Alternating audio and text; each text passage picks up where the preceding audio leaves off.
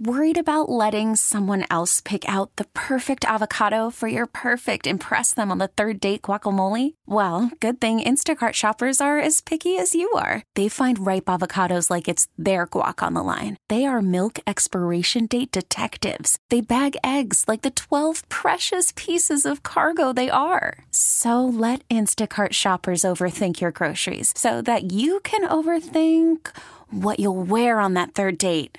Download the Instacart app to get free delivery on your first 3 orders while supplies last. Minimum $10 per order. Additional terms apply.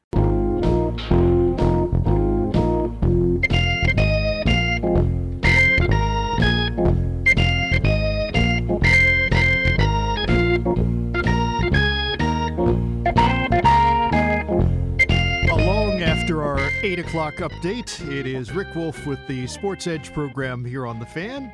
Ed Randall's Talking Baseball is along after our 9 o'clock update this and every Sunday morning at this time of the year. We move into what should be a wide-ranging and interesting discussion with a guest who has joined us a number of times previously. We always like when we have discussions with the chairman for Mainstream Mental Health, Dr. John Huber. He is joining us on our program. And we're going to get into talking about a couple of interesting areas. First of all, Dr. Huber, I hope you've been well. Welcome to our program. Well, thank you for having me back on, Bob. I'm doing great. For those who don't know, a little bit of background here on the organization. How do you describe what Mainstream Mental Health is about? Well, our whole goal essentially is tied up in our name. We want to make the discussion about mental health mainstream. We want people to be able to talk about it. The more we know, the more information we have, and the more understanding that it's really just part of being human and not necessarily something to be afraid of. Okay. Now, as you say that, I've been thinking in the past week about a number of folks who live in the state of Texas where you live, because there's a major story that has been in the news in recent weeks. Interestingly enough, the story was much larger in focus in the area of the country where you live in Texas than it was here, for, I guess, obvious reasons. But then within the past week to 10 days, it kind of exploded nationally. And that's the story surrounding this, what's referred to as the Austin area serial bomber, who had taken his life when he was being pursued by police who had tracked him as he was moving. Reports are that he actually detonated a bomb and took his life as a couple of police officers were approaching the vehicle that he was driving. As that story developed, and we think about this idea of mental health, give us some insight on how it is that you viewed this person. Well, it is kind of interesting, but essentially what this person was a serial killer. So they just chose an explosive device instead of strangling or using a gun or a knife to kill their target. And, he moved from being relatively pointed in his attack by he actually had a list of people and addresses that he was sending bombs to. He delivered them, the first 3 of them, by hand. The fourth one, his MO or modus operandi had been identified by the police, and they were looking for someone just taking packages. So he changed that MO and set up a trip line on what essentially was part of a hike and bike trail where a mother and her stroller could have been a victim, as it was 2 adult men were the victims. And he became very indiscriminate from being very targeted in his mechanism and his plan. And then he decided to go back to being, targeting the victims, and he tried to use an established mail carrier to target the victims again. Only he didn't understand what was going on in the automated systems, and one of the arms that actually would pushed the package over onto a different track for a different mail route, hit one of the bombs and triggered the mechanism itself, as opposed to actually having to have somebody open the flap and flip the switch that way. At which point, because of the mechanism involved, he was easily tracked. The computer, we knew exactly, or the police and FBI knew exactly who paid for what and where, and it was just a matter of time at that point to get caught. So essentially, he was a psychopath, a sociopath. And when we use that term, a lot of us have heard it. What exactly is a psychopath or sociopath? In simple terms, it's someone who has no conscience and only values human life from what he can get out of that life. And in this case, he was getting a sense of control and empowerment.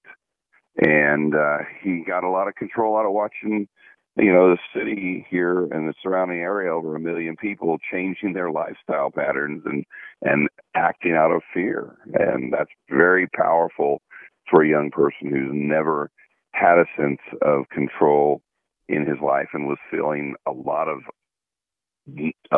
inability to affect the outcome of his life at that current time. There's so many troubling aspects of this story, but I kind of alluded to this in introducing this aspect of the discussion and introducing you. What has it been like in Texas, and I guess especially too in that area surrounding Austin, in this period of time where people have kind of, I'm assuming, been sort of walking on eggshells? Well, it's like I have 2 teenage children, and one of the concerns that I've heard a lot of, because at least in one of the cases, a teenage son picked up a package and opened it up once he got it inside, and unfortunately he died from that. But I hear it from my kids' friends, their families, and I hear it in the grocery store when I got my hair cut. People talking about, they're just not buying things online. We're going to some of the big box stores and stuff like that instead of ordering stuff like they had been, because they were afraid that it might, be an opportunity for the bomber to actually strike at them. And there was a lot of fear and concern. I mean, we had South by Southwest going on right during this time frame, and we were lucky that he didn't, attack during those 9 days, but we had a copycat person who emailed in a bomb threat and actually shut down South by Southwest the last Saturday evening. And it was interesting to watch the visitors to our city. I was involved somewhat with South by Southwest, and they were much more relaxed and nonchalant, but the people from Austin were much more controlled in their movements, kind of vigilant, and checking things out a little more than normal. It was kind of somber in a lot of ways, but it was good to have that. And it was also good that we didn't really have an issue over those 9 days.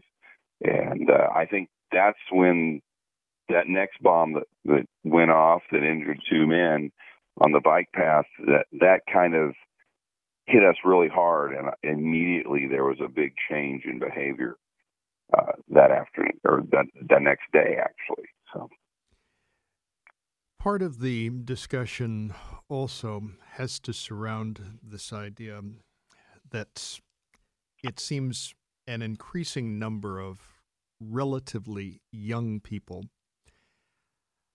are becoming involved in actions that are deadly, drastic, and their regard for human life seems to be almost non-existent. I mean, is that a fair characterization? That is a fair categorization and behavior angle that most sociopaths actually have. And the reality of it is it's a very small portion of our population. But let's say, it's less than 0.1% of our population. Every year our population grows, so the sheer numbers grow.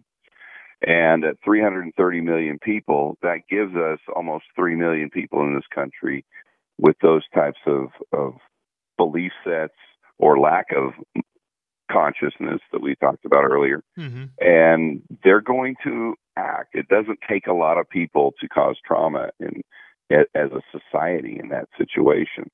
And that's unfortunate because an individual can have that kind of significant thing. But you got some key elements that we see that are very common. These individuals tend to be that make their mark, whether it's Ted Bundy or the Austin bomber, is that they have very high levels of intelligence. They have an inability to maintain long-term close personal relationships, an inability to maintain long-term productive work. And an interesting thing that we're seeing now is kind of a catalyst is we're seeing an absentee father in their lives when they were growing up. Now, that doesn't mean, for example, that a single mother can't take that role on, or that, we have to have a mother-father parenting system. But what we know is that two parents is significantly better for an individual than having one parent. So even if both parents are of same sex, that two-parent parenting mechanism is much more effective when these individuals are troubled like this. And we have, as a society, become more and more single parents. 50% of our marriages end up in divorce. We have, somewheres around 60 to 70% of individuals as children experience a divorce situation for parents, and it's hard not to have repercussions from that, and this is part of it. As I'm listening to you, I'm thinking about a number of different things. You mentioned Ted Bundy, and I've been thinking about Ted Bundy as we're speaking, because you use that term sociopath or psychopath, and he seems to fit the role perfectly when you stop and think about it. And very, very disturbing that people can be so demonic in their beliefs and in their actions and their disregard for others and for human life. But the other aspect of this is, especially with this young man, and his name is Mark Anthony Condit, this idea of when somebody's cornered, they take their own lives. I mean, detonating a bomb, that's not going to end well, obviously. No. What's prompting this desire for these folks to check out? Well, what we're seeing is whether it's, when somebody goes in, for example, the Florida high school shooting, when somebody goes into that kind of a mechanism or situation, their anticipation is that they're not going to come out alive. Ted Bundy, as a serial killer, he believed he was truly smarter than all the police forces out there, than the FBI, and didn't believe that anybody was going to catch him. But he also was very close and personal with his killing. I mean, he was there, and if you get to see his interviews, if you read his statements, he was getting turned on, exactly, emotionally, sexually, physically, by physically taking the life from an individual. And he was not afraid to face his detractors and people who went after him. Exactly. When you're looking at these, and that's a big change with these serial killers today and mass killers today, in that a lot of them are like, no. I want to check out the way I want to check out. I don't want to have to spend my life in prison or give somebody else the quote unquote pleasure of taking my life.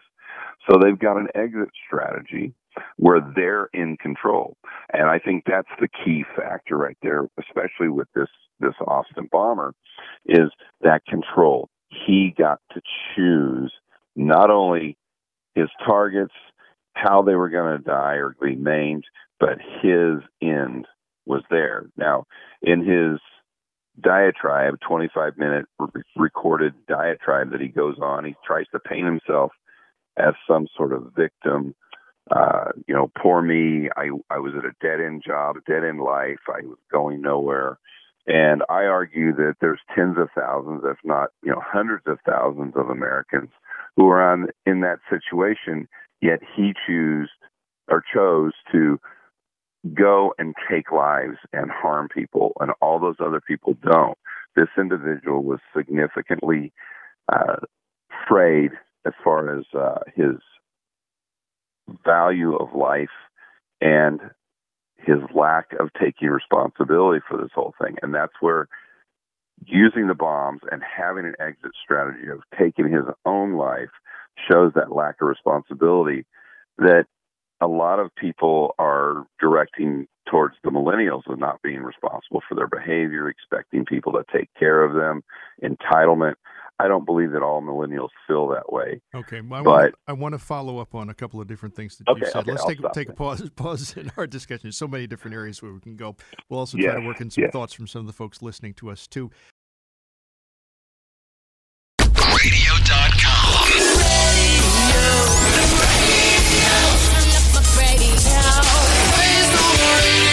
Radio.com.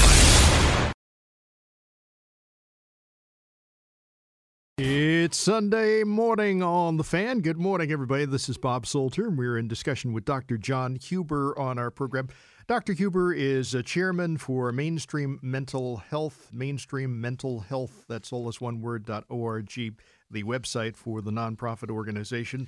And he is a mental health professional. He's a clinical forensic psychologist. He is talking with us this hour of our program. We're going to go into a couple of different areas. I should mention, too, you want to join us in the discussion, you can. 877-337-6666. That's our number here at WFAN. We started off in this hour talking about some of the aftermath of this situation with the young man who's been labeled the Austin serial bomber.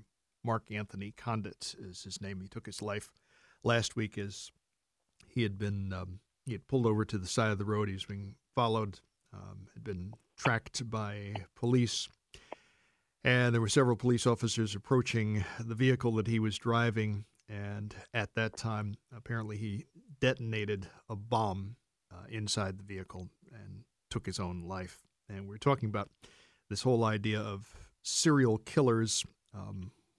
Dr. Huber is providing us with some insight on that.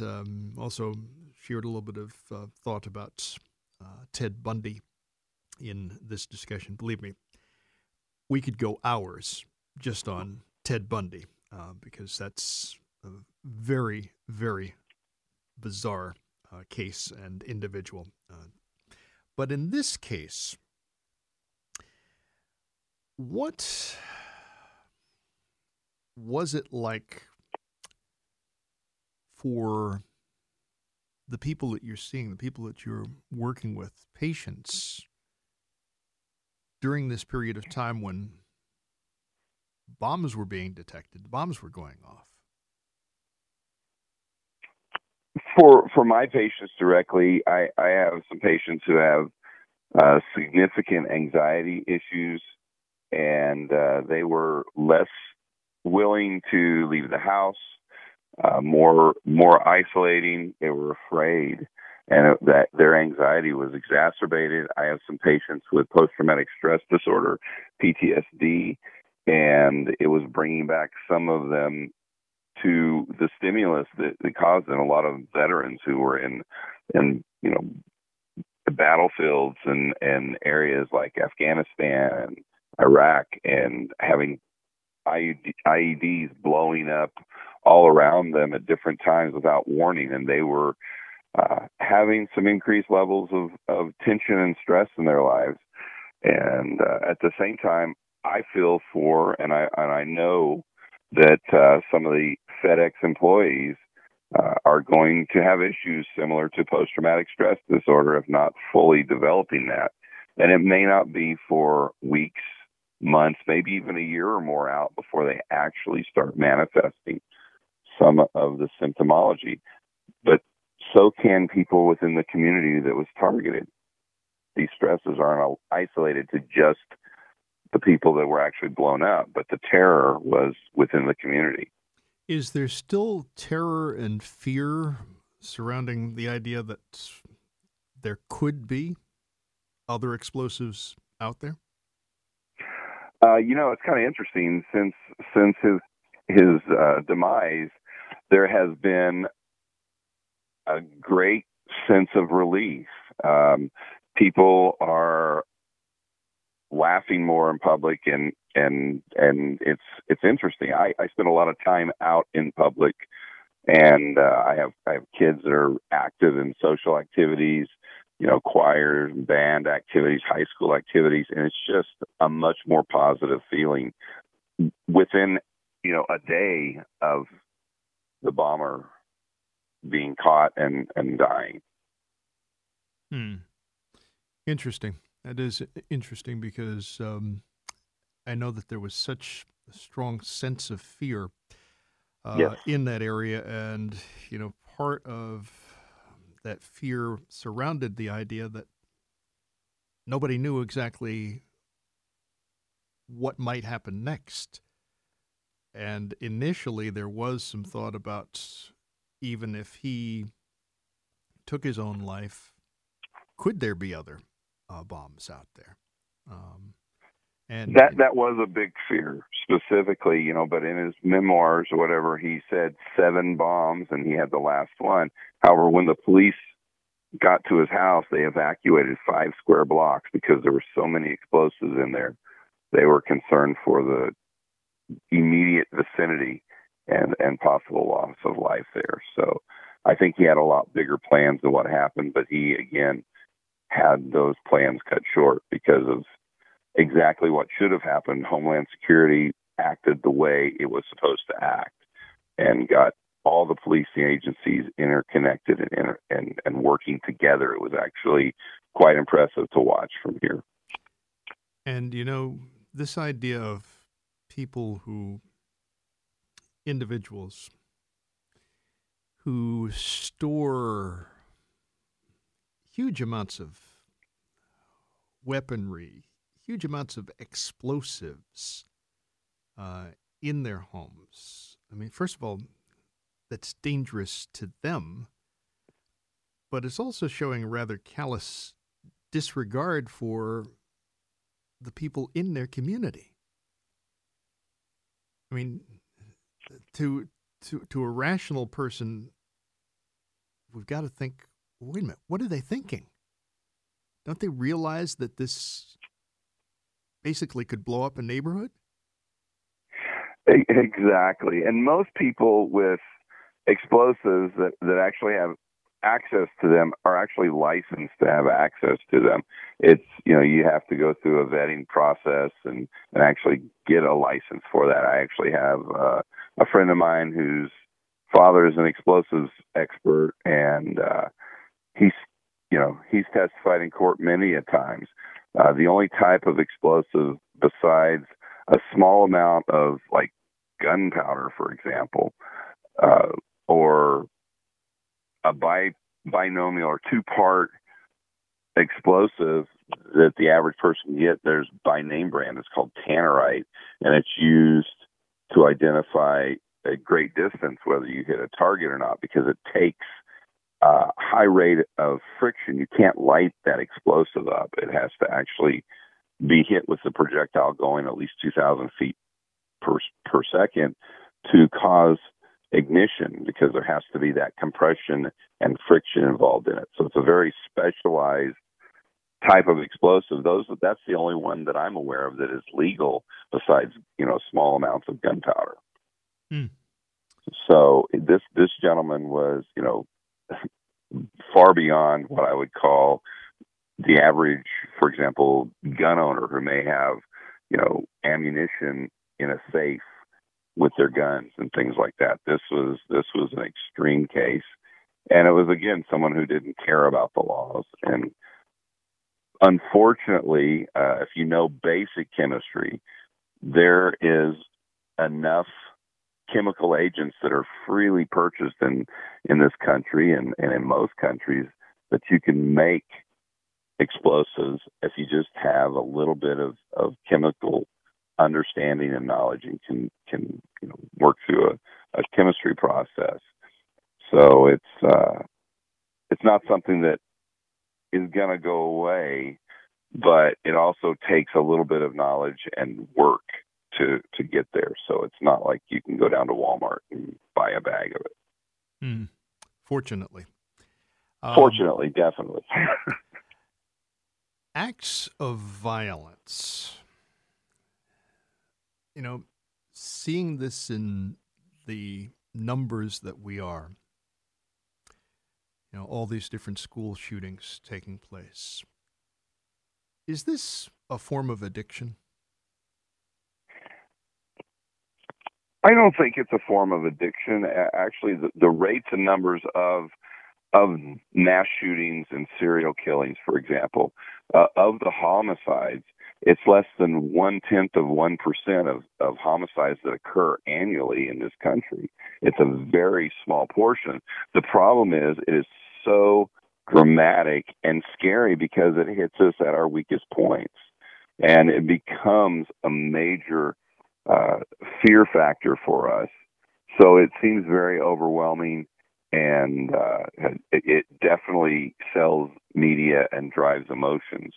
So people tend to react emotionally instead of react rationally.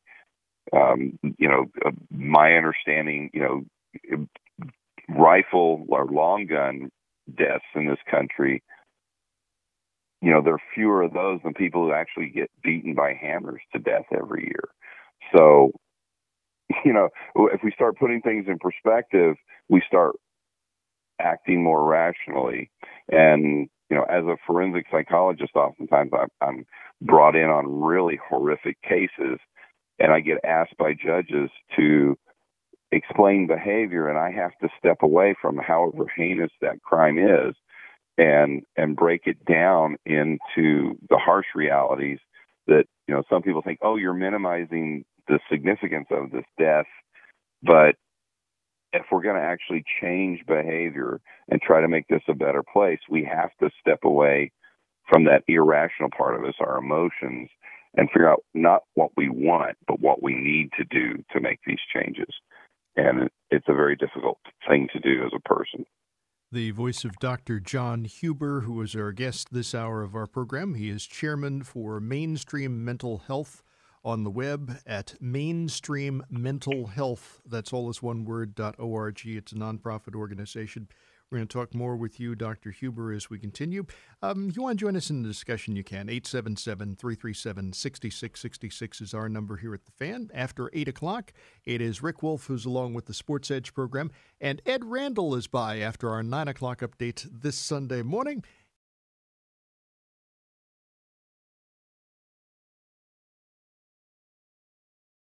Radio.com.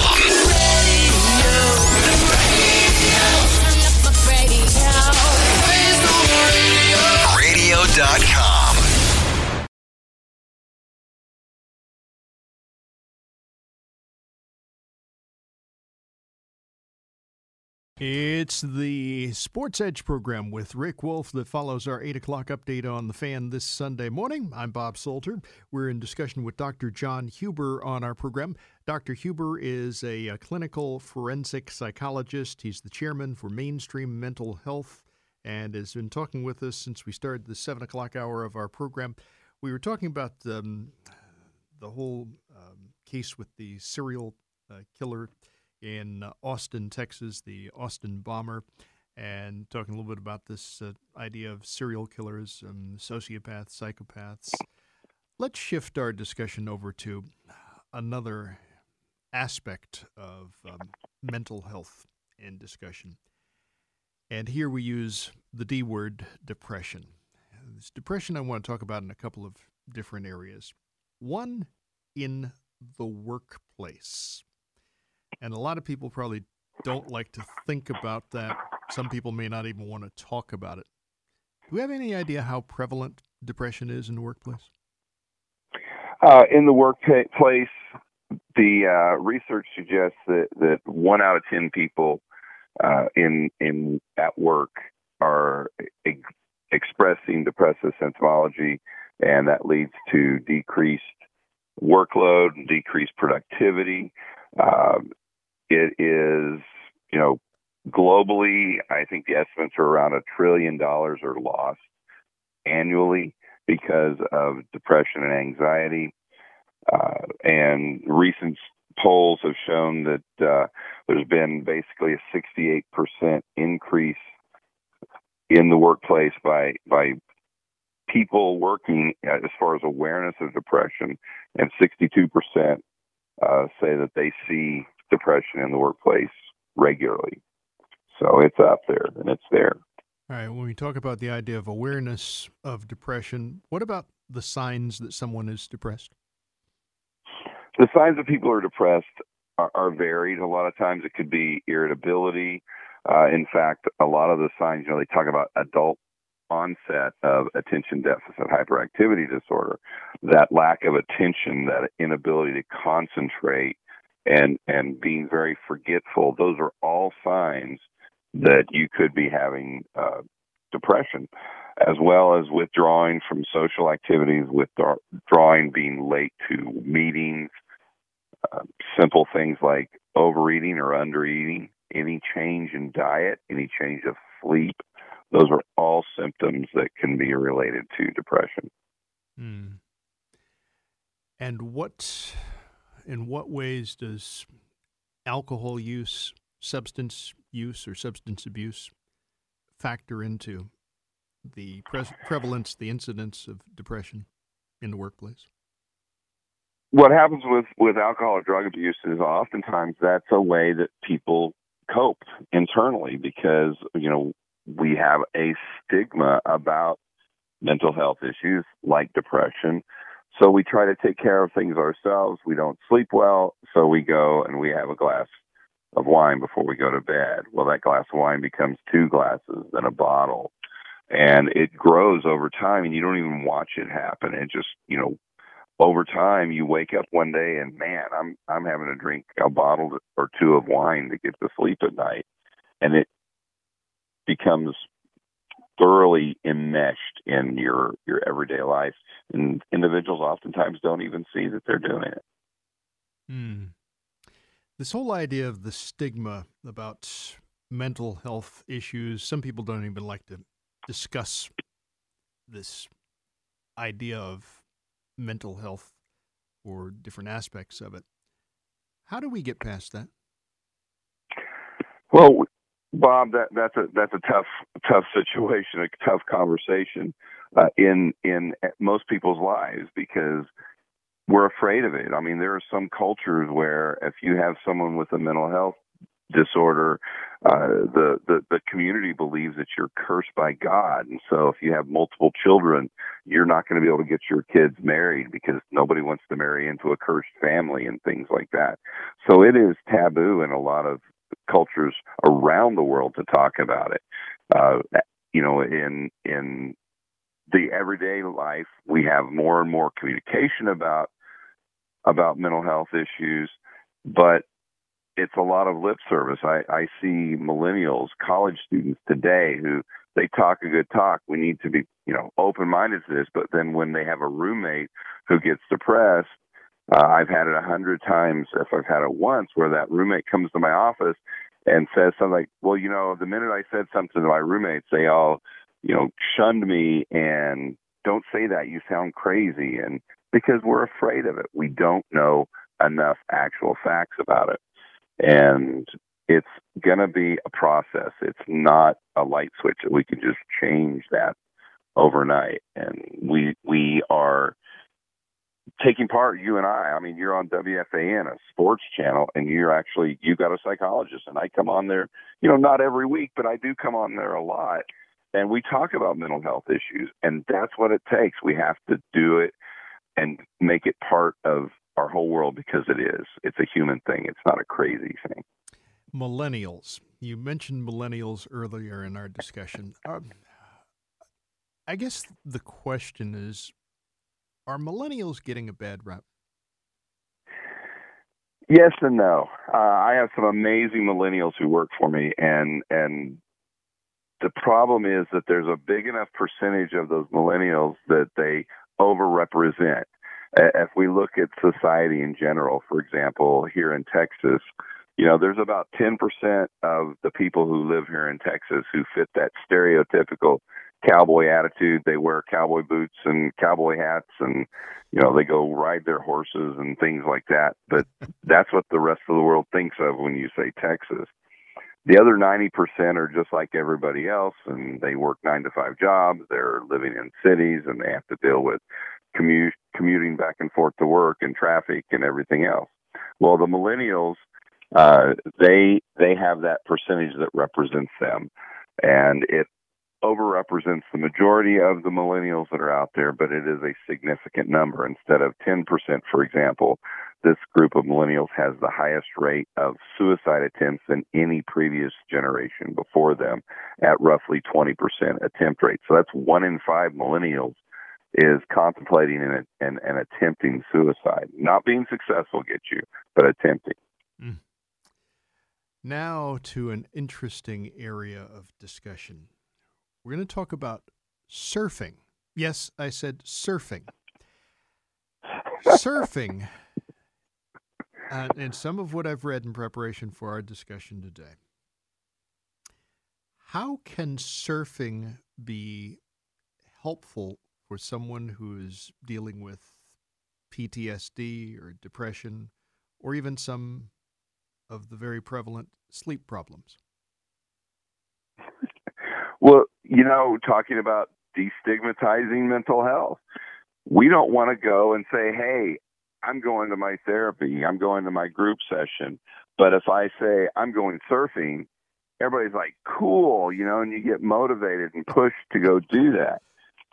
So you break a barrier by doing that. And a lot of our interactions in this world are artificial. And what I mean by that is, we're animals, we're hunter-gatherers, and we don't spend enough time outdoors and doing the hunting and the chasing and spending time communing with nature. And surfing is an amazing way to do that. It forces you to put down your electronics, because you can't take your cell phone out on the surfboard with you and text your friends and do selfies. And I know there are a few people who try to do that with special cameras that are waterproof and stuff, but you're separated from that, and all of a sudden it's you and nature. It's you and millions of gallons of water pounding on top of you. And there's something primal about that is healing and invigorating. So with this idea of somebody who's dealing with, and there are a lot of people who are dealing with PTSD, post-traumatic stress disorder, in their lives. And unfortunately, there are also a lot of veterans who are dealing with this in various forms. Some of them don't even know that that's exactly what they're dealing with. Exactly. PTSD, could that actually be helped by this? Yes, it can. It is reaffirming. It's life reaffirming when you get up on that wave. Much like some people use snow skiing the same way. You get up and you go down that steep, and you're able to get that exhilaration, and you get into a rhythm with the environment, with our planet, and you're able to then process a lot of your stress and emotion and put things in perspective. And it's so healing to be one with that. So. Is this something that you recommend to your patients? Well, we're about 3.5 hours from the ocean here. Right. So it's kind of difficult to do the surfing all the time. We do have, believe it or not, a surfing park here in Austin, Texas, where you can come and surf, but you have to, only so many people can surf at a time. You actually have to get reservations. So that may actually be more prevalent as we move through our society. What I encourage my clients to do, because it's something you can do here all the time, is we have lots of access to hike and bike trails, to outdoor activities, camping, fishing, water sports. I also encourage things like martial arts and basketball and, lifetime sports like golf, because it gets you outside and it makes it easier for you to do that connection with the environment, period. When talking about depression, and we're talking with Dr. John Huber on our program on The Fan this Sunday morning, Sports Edge with Rick Wolf follows our 8 o'clock update. Ed Randall's Talking Baseball's along after our 9 o'clock update. Dr. Huber is the chairman for Mainstream Mental Health, and he's kind enough to be tackling a number of issues with us on our program. When talking about depression, there is some interesting research that talks about a link between social media use and depression. And just saying that, some people probably went, uh-oh. Tell us about that. Well, social media, it is an interesting phenomenon. We look at the evolution. That's an understatement, yes. Yeah, I mean, for example, television, it started off very small. We had just a few channels, and it was black and white. And it took decades for it to get to where it is today. Social media, virtually overnight, in a period of 10 or 15 years, has become pivotal to everybody's life, whether you're in business, whether you're a high school student, a middle school student, or a middle-aged housewife. It has become enmeshed in our life, and we can't see a life without it right now. That's how we communicate to everybody. Unfortunately, for some people, we see everybody else talking about how beautiful and wonderful their life is, because, we don't want a bunch of whiners and crybabies in our society, so we don't talk oftentimes about the difficulty we're having, but we definitely talk about the good times we're having. So when people see all these posts and they think, man, I've been in this job for, the last 40 weeks and I haven't had a break, and these people seem like they're always taking these beautiful vacations. And so you start wallowing in your own despair. How come my life isn't that good? And it's real easy to get tied up in that. Plus, it represents a very unrealistic perfection that we often only get to see, for example, in the movies. This idea of the attraction that so many people have to these electronic devices, the phone, the tablet, the computer, and to social media. Is this an addiction? Yes, actually, because unlike television, you get to interact with it. And when you interact with it, you post your own stuff up on your Instagram, for example, and somebody clicks on it and says they like it. We've actually measured it, and you're getting the same neurotransmitters responding in your brain, making you feel good as someone using an addictive substance like heroin or cocaine. So even though it's not as strong, it's continuous and persistent, and it becomes part of your everyday experience, and you just crave that next little bit of that dopamine. Except it's the same kind of thing you get when you see your best friend walking down the hallway, and you get to see them and hug them and shake their hands and ask them, only you're missing the actual physical content. So it's much like a diet soda, where you get the sweetness, but you have none of the nutritional value, even though sodas don't have a lot. But there is some in there. You don't get any of that with social media. Most interesting discussion with Dr. John Huber on our program. Dr. Huber is chairman for Mainstream Mental Health. Mainstream Mental Health, that's all as one word, .org, the website. Dr. Huber, thank you very much for joining us on our program. Sorry we couldn't get to calls from folks listening to us, but we did cover different areas that I think were very timely and hopefully provided some good insight for some of the folks as well. You stay well. Thank you for joining us on our program. Thank you, Bob. As usual, way too short a conversation. It goes by so fast. This episode is brought to you by Progressive Insurance. Whether you love true crime or comedy, celebrity interviews or news, you call the shots on what's in your podcast queue. And guess what? Now you can call them on your auto insurance too with the Name Your Price tool from Progressive. It works just the way it sounds. You tell Progressive how much you want to pay for car insurance, and they'll show you coverage options that fit your budget. Get your quote today at Progressive.com to join the over 28 million drivers who trust Progressive. Progressive Casualty Insurance Company and Affiliates. Price and coverage match limited by state law.